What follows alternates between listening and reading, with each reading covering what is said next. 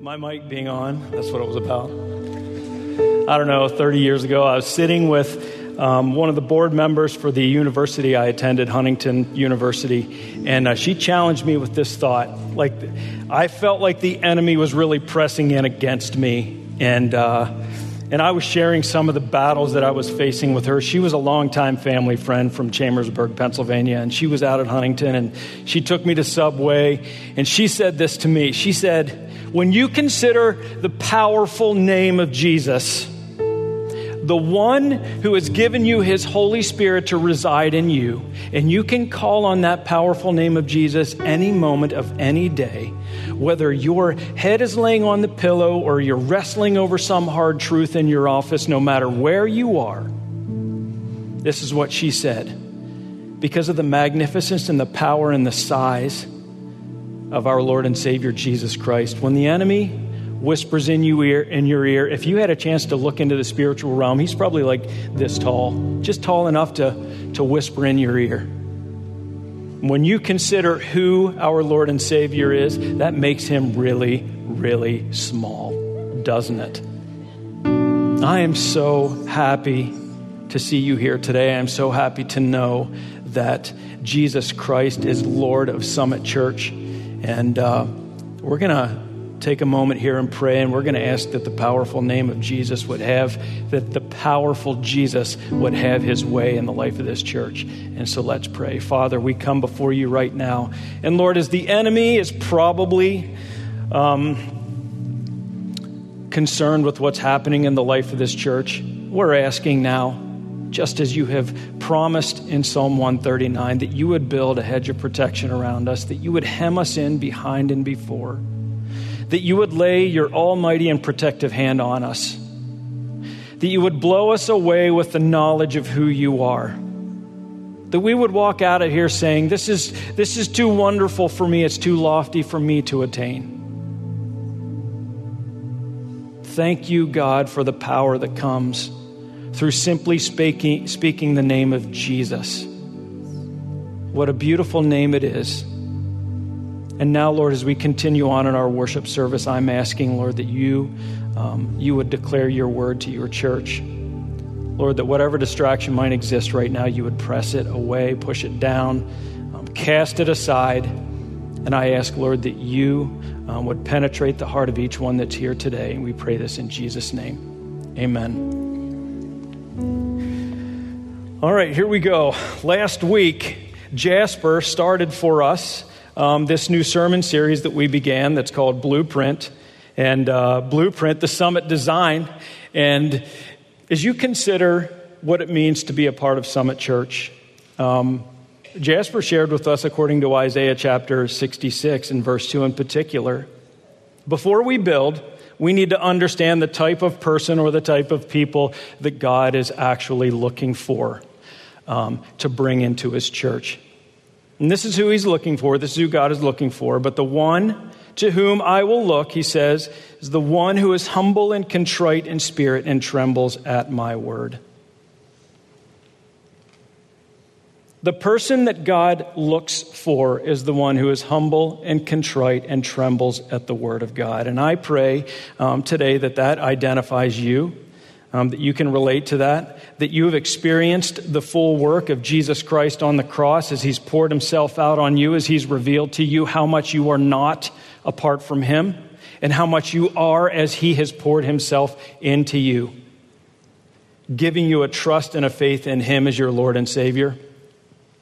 The humble and contrite in spirit trembles at the word of God. And every moment, every time you open the word, it's my hope, it's my prayer that you tremble at it, that it's revealing things to you about who God is and about who you are not. And I'm hopeful that that's who Summit Church is. That's at least what we're straining toward and straining for. Now, as we began this series that we're calling Blueprint, we're looking at what the mission of the church is. We're going to be looking at our pillars. And over the next couple of weeks, we're going to be spending some time looking at what our foundation is. But we want to make sure we're clear about this. There is not We're not here to exalt Summit Church. We're here to exalt Jesus Christ. He is the head of the church. And if you were to turn to, and don't do it right now, but if you were to turn to Ephesians chapter 5, where the Apostle Paul is addressing the relationship of husband and wife in the home, he declares this of Jesus, that he is the head of the church. And he is the one who is our head that we desire to honor and glorify in the life of this church. He is the one that we want to exalt. He is the head of the church, which is his body, and he himself is our Savior. But over the next couple of weeks, we're going to exalt the foundation. Now, I want you to think about this blueprint. Where would the building of any structure begin except at the foundation? Jesus Christ, who is the Word of God, and as you see it on the screen right now, we have, and if we had more room across the top, you would see what the mission of our church is. And then, of course, you can see these are things, if you come to Summit Church, if this is your home, these are qualities, characteristics that should identify you. Someone who's authentic in their worship, someone who's fervent in prayer, someone who has a personal evangelistic heart in them that desires to see the lost saved, one who is committed to and determined to be growing spiritually and in their relationship with the Lord, and then one who is able to and growing in what it means to express the genuine love of Christ. These are things that should identify you. But now imagine if we went after these things in the life of our church without our foundation being Jesus Christ, who is the Word of God. Now you see we have Jesus Christ and the Word of God. So there's a twofold purpose for our foundation. We believe it's very, very important for us to focus on Jesus and what it means to be in deep and meaningful and passionate relationship with Him. But we also understand that we're going to see today in John chapter 1 that you cannot separate the person of Jesus Christ from the Word of God. John chapter 1 declares, "In the beginning was the Word," that is Jesus. "The Word was with God," that is Jesus who was with God, and the Word was God. You cannot separate the person of Jesus Christ from His Word. And so that's why we have Jesus Christ, the Word of God. Today, we're going to focus on the all-important pursuit of deep, meaningful, passionate relationship with the Lord. Next week, we're going to look at what the Word of God has to say about itself and about who He is. And so when you think about this, think about pursuit of relationship with Jesus. Some of us cringe at that, thinking, I just want to spend time studying doctrine and what the Word of God has to say about who God is. And so you would cringe at the thought of let's work towards deepening, using the word love, deepening our relationship with our Lord and Savior Jesus Christ. Some would cringe at the thought that we need to spend time in the Word of God. I just want to passionately pursue my relationship with the Lord. And the thought of studying doctrine and spending time to see what the Word of God has to say about Himself, I just want to pursue Him. I want to sit at His feet and revel in the truth that I have been saved. You cannot separate the two. The Word of God declares who He is and what we do with who He is and what we're supposed to do because of who He is. Everything points to the person of Jesus Christ as we work toward being in deep and meaningful relationship with Him. Listen to what He said to Peter. As Jesus in Matthew chapter 16 was saying to Peter, "Who do people say that I am?" And then He comes around and He says to Peter, "Peter, who do you say I am?" And he says, "You are the Christ." And Jesus says, it's on this rock, on Jesus Christ, on myself, on the gospel message is where I'm going to build my church, the solid and firm foundation of the person of Jesus. And then in Matthew chapter 7, Jesus goes on to say that everyone who hears these words of mine and does them, he will be like the wise man who built his house on the rock. And the rain fell and the flood came, and when the winds blew and beat the house, but it did not fall because it had been founded on the rock and not on something else. That's what we want to be about in Summit Church, is the establishment of and the recognition of Jesus Christ and His Word as our foundation. So as we build up, we can trust that he's going to take us where he wants us to go. So Christ is the foundation of Summit Church. This is why we take this so seriously. There's a day coming, according to 1 Corinthians chapter 3, where each one of us is going to pass through this fire that's going to reveal to us the works that we did. And the Apostle Paul says it this way, that according to the grace of God that was given to him, like a skilled master, he says that he laid a foundation. That's the gospel message. The Apostle Paul laid the foundation of the gospel message. And then he says, let each one take care how he builds on it. For no one can lay a foundation other than that which is laid, which is Jesus Christ. And so he says, Summit Church, I want you to be very careful about how you build on the foundation, which is Jesus Christ. If anyone builds on the foundation using gold and silver and precious stones,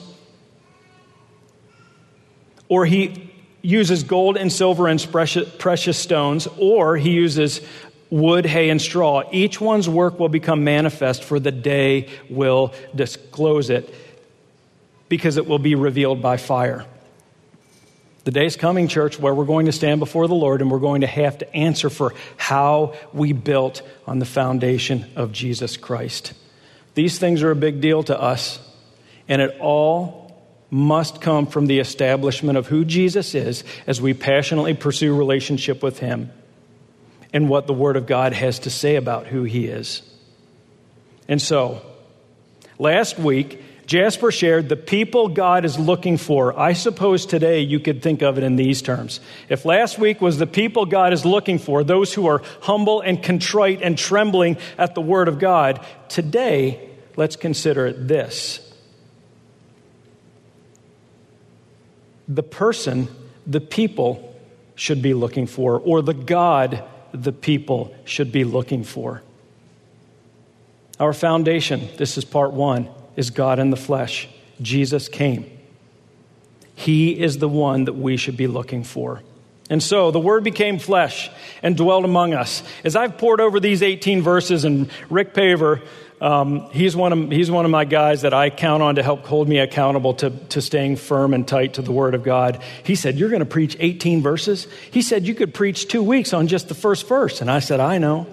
I said, "But John Piper did it. So if he can do it, I suppose I can't, but I'm going to try anyway." But there are pieces there are nuggets through this. I didn't know how to separate it. I didn't know where to start, so I thought, well, we're just going to start at verse 1. But as I poured over this passage of Scripture, why did you come, Jesus? Why did you come in the flesh continues even in this moment to penetrate my heart and my mind.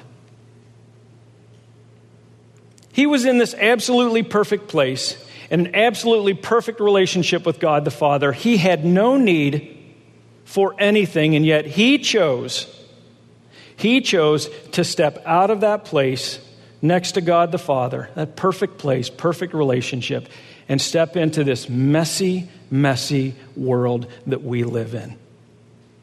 And you know what? It's no messier today than it was then. The world has been a mess since Adam and Eve chose rebellion against God.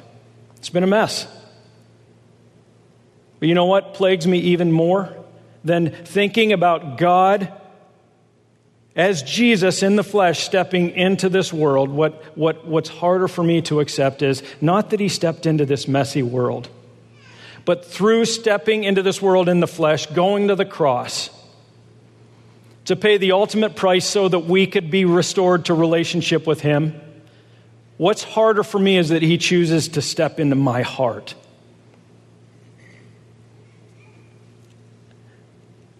I agree with the Apostle Paul, wretched man that I am, and I can declare myself to be the chief among all sinners. And I ask our God, through his Spirit, to dwell in my heart and to walk this earth with me as I learn what it means to love him and to serve him. That's hard. It's really hard. But he did it. Praise God. He came in the flesh. And now you and I get to experience relationship with him through the Spirit that he has given us because of the cross. All right, so turn to John 1. We're going to look at the first 18 verses. And I have a dear sister in Christ. She texted Wendy this morning and she said, I don't want to be a distraction to Todd, so I'm going to text you. Well, Wendy texted me, and so ultimately it became a distraction. And guess what she's praying against? Distractions. And I love that. Thanks, Katie, wherever you are. I love that that's what she's praying for, because I'm about to read the Word of God, 18 verses. And here's what, if you are anything like me, here's what you'll be tempted to do. Let your mind wander. I wonder what's for lunch. I wonder if the weather's going to be nice when I leave here. I wonder what small group's going to be like tonight. That's what your temptation is going to be. But understand this, the words that come from my mouth are only intended to be a reflection of what these 18 verses are saying. So I want you to fight to listen to every word and receive them as God intends for us to receive them. John chapter 1. Lord, remove all distractions as your word is read, and I pray this in Jesus' name. Here we go, beginning at verse 1. John 1:1. In the beginning was the Word, and the Word was with God, and the Word was God. He was in the beginning with God. All things were made through him, and without him was not anything made that was made. In him was life, and the life was the light of men. The light shines in the darkness, and the darkness has not overcome it. There was a man sent from God whose name was John. He came as a witness to bear witness about the light, that all might believe through him. He was not the light, but came to bear witness about the light. The true light, which gives light to everyone, was coming into the world. He was in the world, and the world was made through him, yet the world did not know him. He came to his own, and his own people did not receive him. But to all who did receive him, who believed in his name, he gave the right to become children of God, who were born not of blood, nor of the will of the flesh, nor of the will of man, but of God. And the Word became flesh and dwelt among us, and we have seen his glory. Glory is of the only Son from the Father, full of grace and truth. John bore witness about him and cried out, "This was he of whom I said, 'He who comes after me ranks before me, because he was before me.' For from his fullness we have all received grace upon grace. For the law was given through Moses. Grace and truth came through Jesus Christ. No one has ever seen God, the only God who is at the Father's side. He has made him known." So I have this question that continues to rattle through my mind. Why did he come? Why did Jesus come? But I suppose before we get to that, we actually need to settle into believing that he actually did come. Because I know there are many who don't believe that God came in the flesh. But we must come to a place where we actually believe that Jesus did come in the flesh. I dealt with this a long time ago, and the Lord settled in my heart that Jesus came in the flesh to do what he did on the cross. And this is what the Lord has taught me to do. Lean into the confidence of John, the disciple that Jesus loved. Lean into his confidence. Listen to how hard he is trying to convince the reader that Jesus actually came in the flesh. In the beginning was the Word, and the Word was with God, and the Word was God. He was with God in the beginning, John declares. And in verse 14, he says, "And the Word became flesh and dwelt among us," and declares that we've seen his glory. Glory is of the only Son from the Father, full of grace and truth. John knew Jesus in a deep and passionate and meaningful relational way. He walked with him. He learned from him. He listened to him. He saw him. He embraced him. He saw his glory. Peter, James, and John were taken to a mountain where they saw Jesus transfigured, and they saw him in his fullness of glory. John has seen it, and he's declaring, John chapter 20. Now, Jesus did many other things than he actually wrote in this book, John says. So many different things. But these are written so that you may believe that Jesus is the Christ, the Son of God, and that by believing you may have life in his name. John declaring, Jesus is the Son of God, and he came in the flesh. Listen to what he says in John 1, the first John, in the first 4 verses of that letter. That which was from the beginning, the Word of God, Jesus, that which was from the beginning, which we have heard, which we have seen with our eyes, and we have looked upon and have touched with our hands, concerning the word of life, Jesus, concerning the word of life. The life was made manifest, Christ coming in the flesh, and we have seen it and testified to it, and we proclaim to you eternal life, which was with the Father and was made manifest to us, that which we have seen and heard, we proclaim also to you. Why? So that you too may have fellowship with us and fellowship with God the Father through Jesus Christ, his Son. We write these things so that our joy may be complete. This is a man who is writing, giving an account, trying to convince each reader, you and me, of the truth of Jesus Christ coming in the flesh, to ultimately go to the cross and then be raised again from the dead to pay the penalty for you and me. I'm personally settled that Jesus came in the flesh, and it's my prayer that you are too.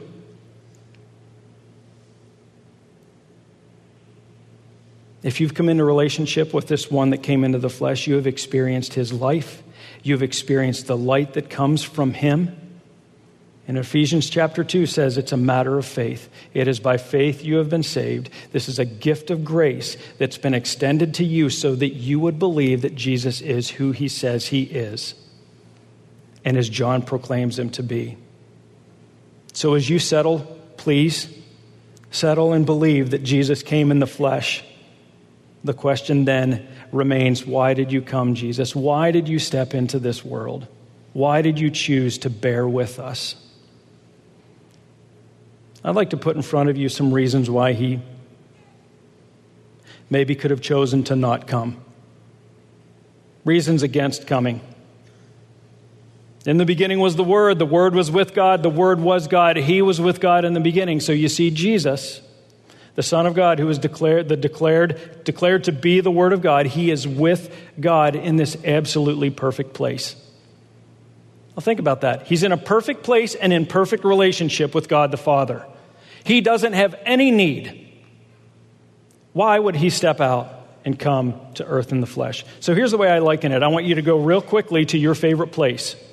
Whatever your favorite place is.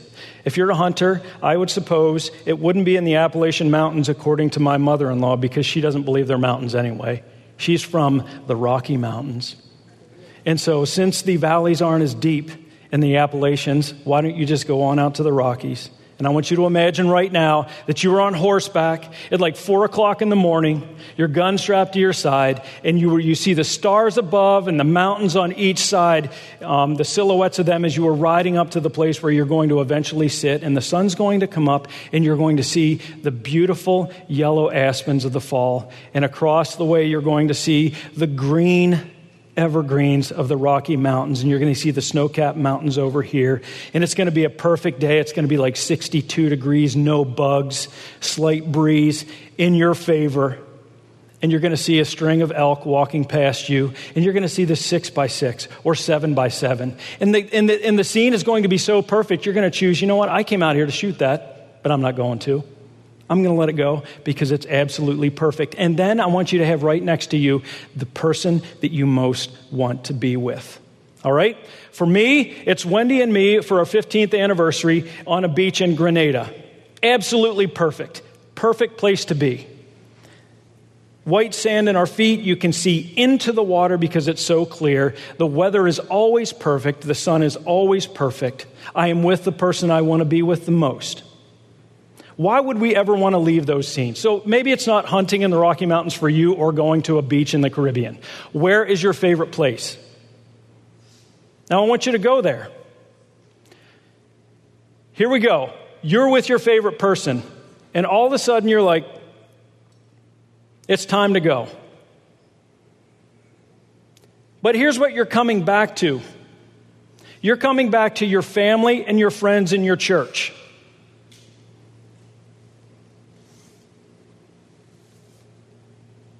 You're coming back to your family, your friends in your church, and guess what? They don't even know who you are. And you spend 3 years trying to convince those people that are most dear to you who you are and what you mean to them and what they mean to you. And they get so irritated with you, they reject you, and they want nothing to do with you. And they get so fed up with your efforts to prove who you are that they just decide, you know what? Your own family's going to hang you on a cross, and they're going to put you to death because they're sick and tired of you hearing about who you are. Jesus was in a perfect place. The Word was in a perfect place. He was in perfect relationship, and he came knowing that he would be rejected by those who were his own. Verse 10 says, yet the world did not know him. He came to his own, and his own people did not receive him. You coming back? If that's what you're walking into, I don't know. I could sit on the beach a long, long time. I could let time heal some wounds. I could sit in that mountain a long, long time if I knew that's what I was coming back to. But Jesus chose to come back. Here's another one, reason why he didn't need to come back. He's God. He's all-powerful, all-knowing. He could have chosen to take his holy fingers and wipe it through mankind and just wipe away every sin. He chose not to do that. He could have said when Adam and Eve fell, he could have said, you know what? I'm going to wipe them out. I'm going to start all over. He could have done that. He could have at Noah said, you know what? I know what's going to happen to Noah and his family. They're going to become corrupt, and everyone after that, why don't we just wipe them out and start all over? Well, we're coming to why he didn't do that. The Word was with God. He didn't need to leave, and he chose to. He's God, and he chose, according to his predetermined plan, to do it exactly the way he did, and we're going to come to why that's such an awesome thing that he chose to do it the way he did it. All right? Reasons why he shouldn't. So the question continues to remain, why did you come, Jesus? So here are reasons for coming, because he had to bring life and light. In him was life, verse 4. In him was life, and the life was the light of men. The light shines in the darkness, and the darkness has not overcome it. What's the opposite of life and light? Death and darkness. You know where that comes from. What did God the Father say? What did God say to Adam? You can have everything you want, everything that's pleasing to the eye, but this one thing I'm asking you not to touch. The tree of the knowledge of good and evil. Adam and Eve chose poorly. They ate and they brought into this world death, because God said, the moment you touch this and you eat of it, you're going to die. Well, they eventually did die, but God is also speaking of the separation of relationship that they were experiencing with God. You can't be in right relationship with me now. Death came. Darkness came. Do me a favor. The next time you're in a 3-hour drive anywhere, don't listen to a podcast. Don't listen to music. Just sit there and drive in silence. I just did that. 3-hour drive to Indiana, 3-hour drive back. And I didn't listen to music, and I didn't listen to a podcast. I just let this passage continue to wash over me. I don't need to look back to Adam and Eve to see the death and darkness that comes as a result of their mistake. All I need to do is revisit my own past. And I see moment after moment after moment, I see people lined up that I would love to seek their forgiveness for misrepresenting Jesus Christ to them. Anything I do of the flesh, anything you do of the flesh is this death. It's darkness. We needed Jesus to come in the flesh and bring what this passage says, life and light. And guess what? The moment it comes onto the scene, there is no darkness that can stand against it. The light shines into the heart of the individual. It reveals the sin. It brings us to a place where we become humble and contrite before our Lord and bow our knees in submission to him. Jesus came because he wanted to bring life and light. Praise be to God for that. He came also to bring grace and truth. And the Word became flesh, and it dwelt among us. We have seen his glories of only the Son, full of what? Both grace and truth. 100% grace in the person of Jesus Christ, 100% truth. It's not like 50-50. He is all grace and he is all truth.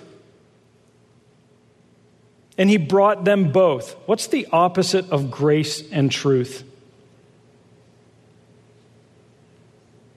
How about this? Judgment and deceit. Apart from Christ coming in the flesh, this is our existence. We stand condemned before God because we are dead in our trespasses and sins. Darkness, death. Without grace and truth, we stand in judgment before our God. And we are ultimately deceived. There's no truth. What does Jeremiah 17 say? Paul says, for all have sinned and fallen short of the glory of God. That's you and me. That's us. In our flesh, we are dead and we are stuck in darkness. Jeremiah 17:9 says this, the heart is deceitful above all things and desperately sick. Who can understand? It's not us. We can't understand because we are deceived. Apart from Christ coming in the flesh, there is no grace and there is no truth. But he came, and in the fullness of Christ coming, we get all of his grace, his undeserved favor. He removes his condemnation from us. He gives us right standing before him when we don't deserve it. He brings truth and gives us the ability to understand who he is and what the Word of God has to say about why we should be doing what we're doing for his sake and for his glory. He brings grace and truth. Grace upon grace. Verse 16 says, for from his fullness of Jesus, he is full of grace and truth. We have grace upon grace. So let's go back to our car ride where the enemy is provoking you to think about all of the failures of your past. And you rehearse them. And you know what? Paul says, hey, forget what lies behind and strain forward to what lies ahead. Strain toward Jesus Christ. But the enemy, as you sit in the car, he's causing your mind to wander on things and failures of the past. And then you read this, that Jesus came. He provides his truth for us. And his grace is poured out on us, his grace upon grace. And you can say to the enemy, you can say to your own heart, this doesn't matter anymore. Because grace upon grace, his storehouse of grace is never empty. It is always full. His undeserved favor toward you is in a constant state of flowing to you, no matter how messy your life has been. Praise God for the fullness of his grace.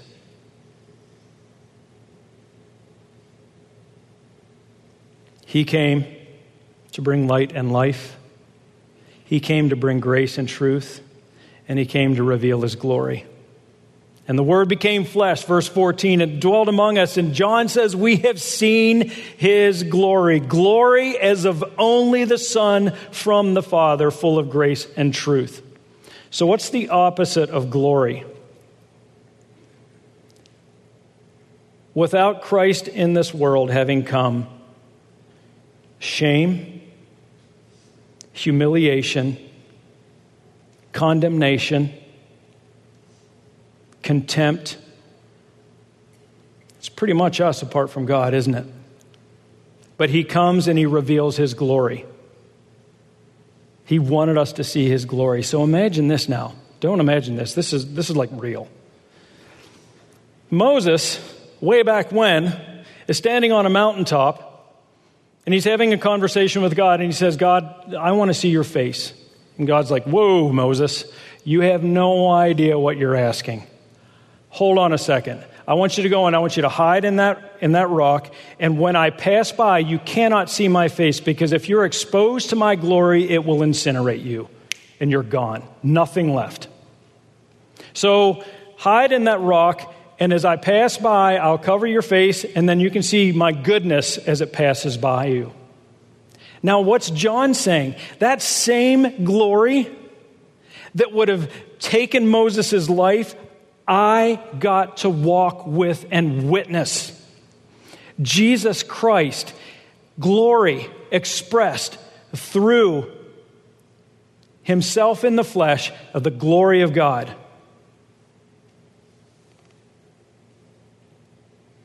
That's outrageous. Would have killed Moses, but he got to witness and listen to and watch and embrace and walk alongside and ask questions and receive answers from the glorious one.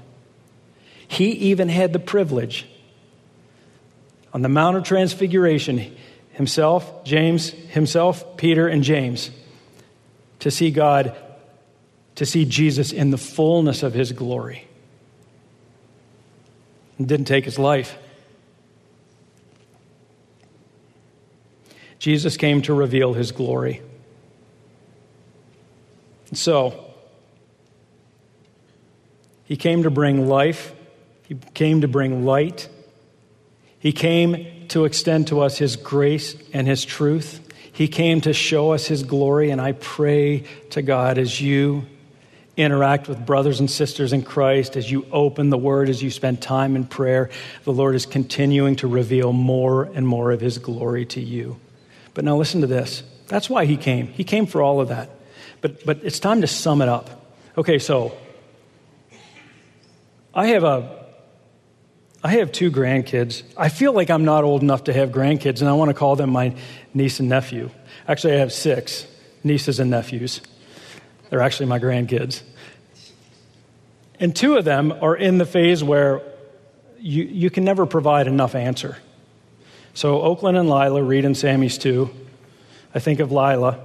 Hey, whatever. Can we still play outside? No, it's time to go in. Why? Well, because it's about to get dark out. Why? Well, because the sun's going down. Why? Well, because the earth is rotating, and which means that, why? And you know where you ultimately go, right? Because God said that's the way God made it. That still doesn't satisfy. Why? I don't know. It's just the way he chose to do it.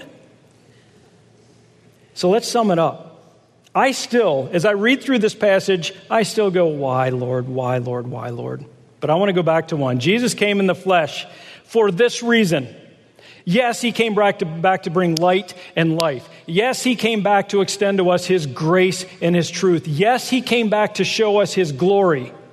But all of that, as he walked through this life in the flesh, straight to the cross, the glorious one who was without sin, to give his life as a sacrifice so you and I could be in restored relationship with him. He did all of that. Why? Because he loves you and he desires to be loved by you. That's why he came.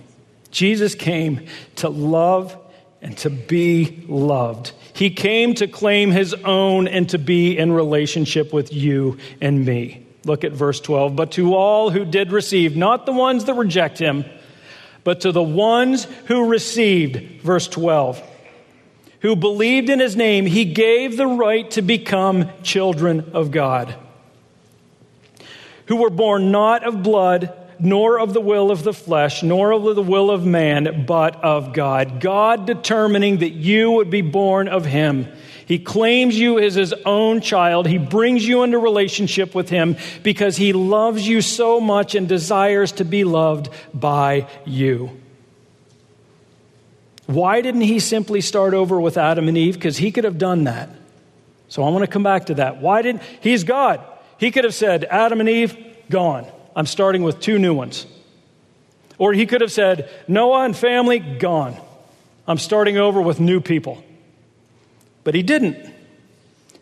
And when you think about who Adam and Eve were and who they are to you and me, children of God exist from Adam and Eve to you and me. And the great love of our God looked past Adam and Eve and saw every son and every daughter of his and knew if he started over, then his children wouldn't be there. Does that make sense? If he starts over with a couple other than Adam and Eve, you and I don't exist. Yet in his incredible foreknowledge and complete understanding of all things, he looked through the channels of time and he saw every child of his, everyone that would believe, everyone that he had determined he would see and that would come and be in relationship with him.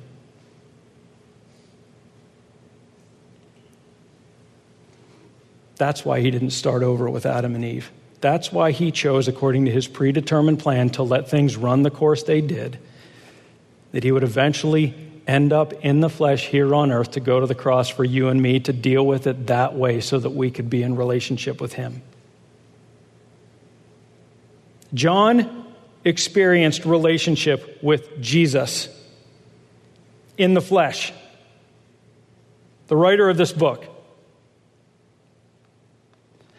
You and I currently experience relationship with him by his Spirit in us. You remember he said to the disciples, hey, I know, you're not going to like this, but I'm going to go away, and you're just not going to like that. But I must, so that the Helper can come, the Holy Spirit can come. So Jesus leaves, he's raised from the dead, pours his Holy Spirit out on the disciples. So John was in a pretty awesome place. He got to experience what relationship with God was in the flesh. He also got to experience what it was like to have relationship with God in the Spirit. For us, we only know in the Spirit, but listen to this, one day, because Jesus came in the flesh, one day, 1 Corinthians chapter 13 says this, for now we see in a mirror dimly, but then, the day is coming, but then what? Face to face, we will experience our Lord and Savior Jesus Christ in the flesh. For now we see dimly as in a mirror, but then face to face. Now we know in part, but then we shall know fully, even as we are fully known. The day is coming where we'll pass through that refiner's fire. We'll stand before the Lord, and we will see him face to face and be able to experience him not just in relationship through the Spirit, but also in the flesh.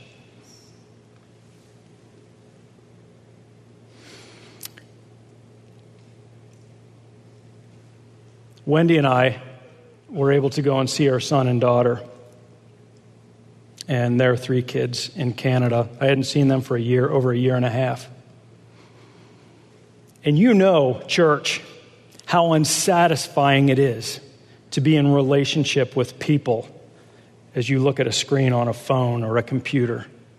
How absolutely unsatisfying that is.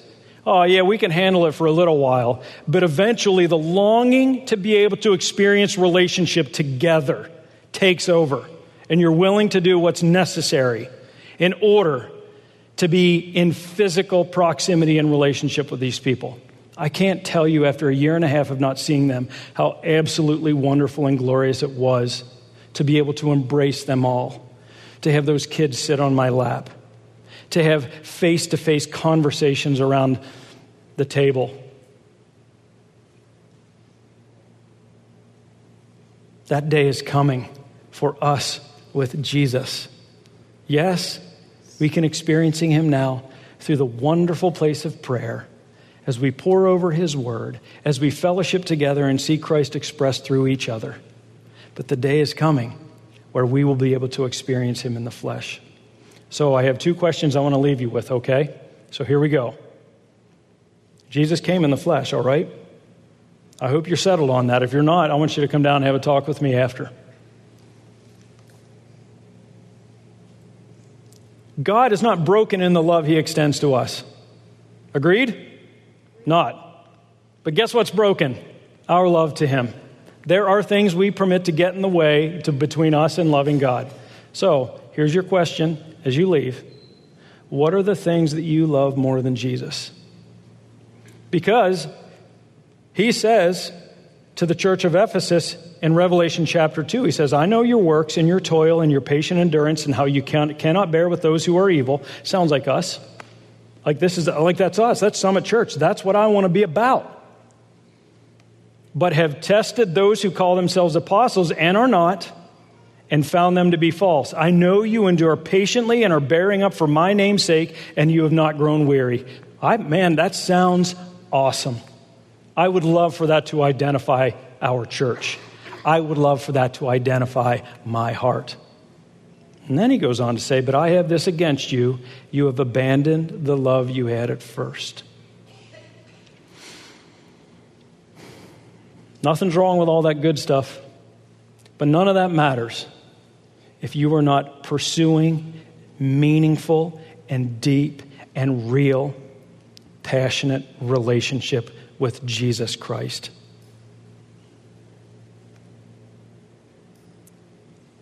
What would Jesus have against you right now? What are the things that come between you and you loving him?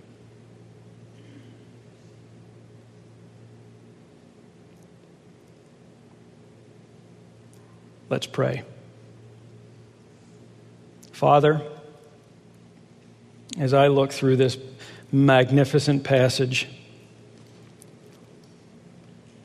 and I think about the life and the light that you brought, praise be to you for bringing that. Praise be to you for bringing life and light. Praise be to you for extending to us this undeserved favor, grace, and for coming and extending to us truth. Thank you, Lord, for showing us your glory.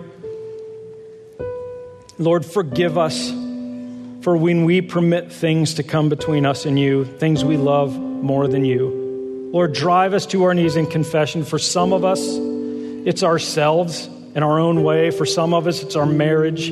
For some of us, it's our kids. For others, it's toys. Whatever it is, Lord, I pray that your conviction would fall on the heart of each one now. Turn our love and affection to you. Stir in us, Lord. Make our desire to be for you and you alone. Drive us into meaningful and passionate relationship with you. Thank you for your patience, for loving us as you do. We pray this all in Jesus' name. Amen.